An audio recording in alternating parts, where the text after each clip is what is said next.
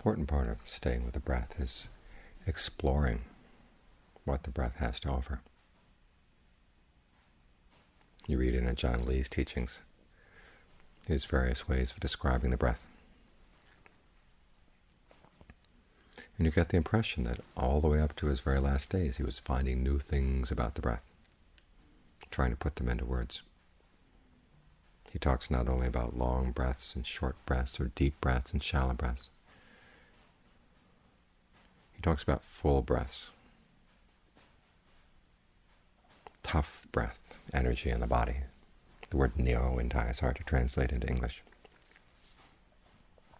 Something that's very resilient.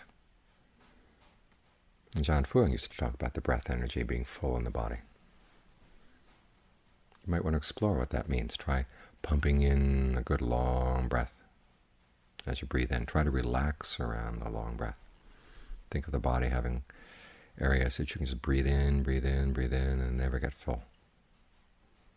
And then as soon as you reach a sense of fullness, you don't push the breath out to allow it to stay there. Of course, it'll come out on its own, but as soon as you catch it, a sense of it deflating, fill it back up. It's almost like keeping a tire full of air. This kind of breathing can be useful all kinds of things. When you're feeling tired, when pain gets really bad in the body, you can use a full breath energy to counteract the pain, to create a cushion around the pain, sort of energy, an energy barrier around the pain, an energy barrier that around your tiredness. And it may not be a permanent solution to the problem, but it helps get you through a lot of things. It's just one of the many ins and outs of the breath. Ways of using the breath energy that are good both for the body and for the mind. John Fuang said that when he was out in the forest, working with the breath was his main medicine. Of course, there's that story about Ajahn Lee himself having what sounds like a heart attack after walking 3 days into the forest and knowing that he was going to have to walk out. So putting himself together by using breath method number 2. In fact, he formulated breath number 2 in response to his heart attack, came out later and had it written down. So there's a lot to explore right here inside us. And if you find that you get fascinated with the breath, it gives you a lot to deal with, a lot to keep you going. So that trying to stay in the present moment is not simply a chore, or not simply an act of will. Whenever there's a need for persistence, whenever there's a need for resilience or effort, the intelligent way is to make the effort as easy as possible. Not by being slack about it, but by finding ways of making it easier to really be persistent, really sticking with it. They say that one of the important things about practicing, say, for music or in sports, is watching to see where you're doing things inefficiently. Like when you're playing a scale, swimming a lap. Noticing where you're using energy in ways that you don't have to. Once you notice that, you can change the way you do things. Then the effort required gets less. You get the same results, but with less effort put into it. That's the intelligent way to be persistent, the intelligent way to exert yourself in the practice. You try not to exhaust yourself, you try to husband your strength as much as possible, while at the same time doing the full job, doing what needs to be done. Our problem is that when we throw ourselves into a task, oftentimes we're not very efficient. We do too much, waste a lot of energy, which is why our efforts can't be sustained. Just run out of fuel because you weren't using your fuel properly.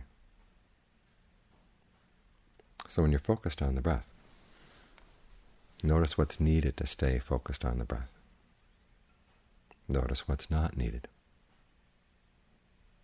And let go of your excess baggage. It's like going out in the wilderness. You want to carry enough to keep you going, but you don't want to carry too much because that restricts your range. And that kind of knowledge requires experience, doing it again and again and again. You could be the kind of person who prepares for every eventuality, but that means you're not going to go very far. The other extreme is not caring anything at all, but then you find that you need this, you need that. And part of the skill, of course, lies in finding medicine along the way, finding things you will need to use or learn how to use along the way. But there are some things you need to take with you. And so as you're going out again and again and again, you get a better idea. If you pay attention, you get a better idea of what's needed, what's not. The same principle applies to the meditation. You can throw yourself a lot of effort into 1 hour and find yourself exhausted at the end,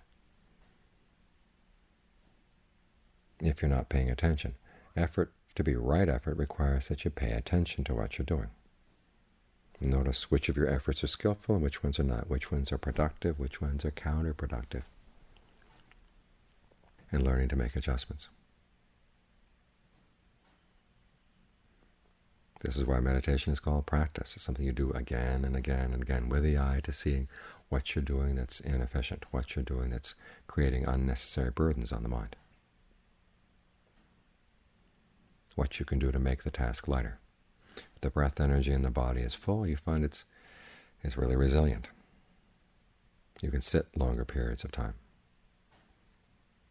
You can deal better with pain.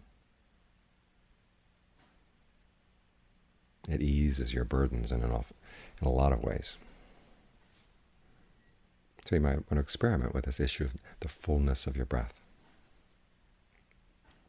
to see what this can do to help make the meditation go more easily. Because it's in the experimentation like this that you'll learn. If you don't experiment, you simply review a meditation as a technique or an exercise where you simply follow the instructions and wait for the candy to come out at the end. It doesn't work that way.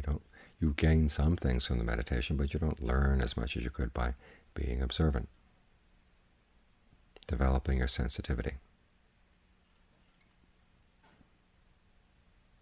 exploring the potentials that you have right here in the present moment. After all, they're free. It's one part of our experience that they're never going to be able to privatize. There's the breath element, there's the heat element, there's the water element, or liquid in the body, there's the solidity in the body, there's your sense of space, your sense of consciousness. The texts, they talk about acquiring confidence in these things. In other words, learning to settle in and feel at home. That confidence can come only through your own experimentation, your own powers of observation. When you try something out, monitor the results, that's when the knowledge is really yours. It's the difference between cooking, simply following a recipe, and then actually putting the recipe aside and learning to experiment, so that dish becomes your dish. This is how the practice of concentration gives rise to insight. A lot of the insights are unexpected, but if they're all expected, what would be new? What would you learn in your practice?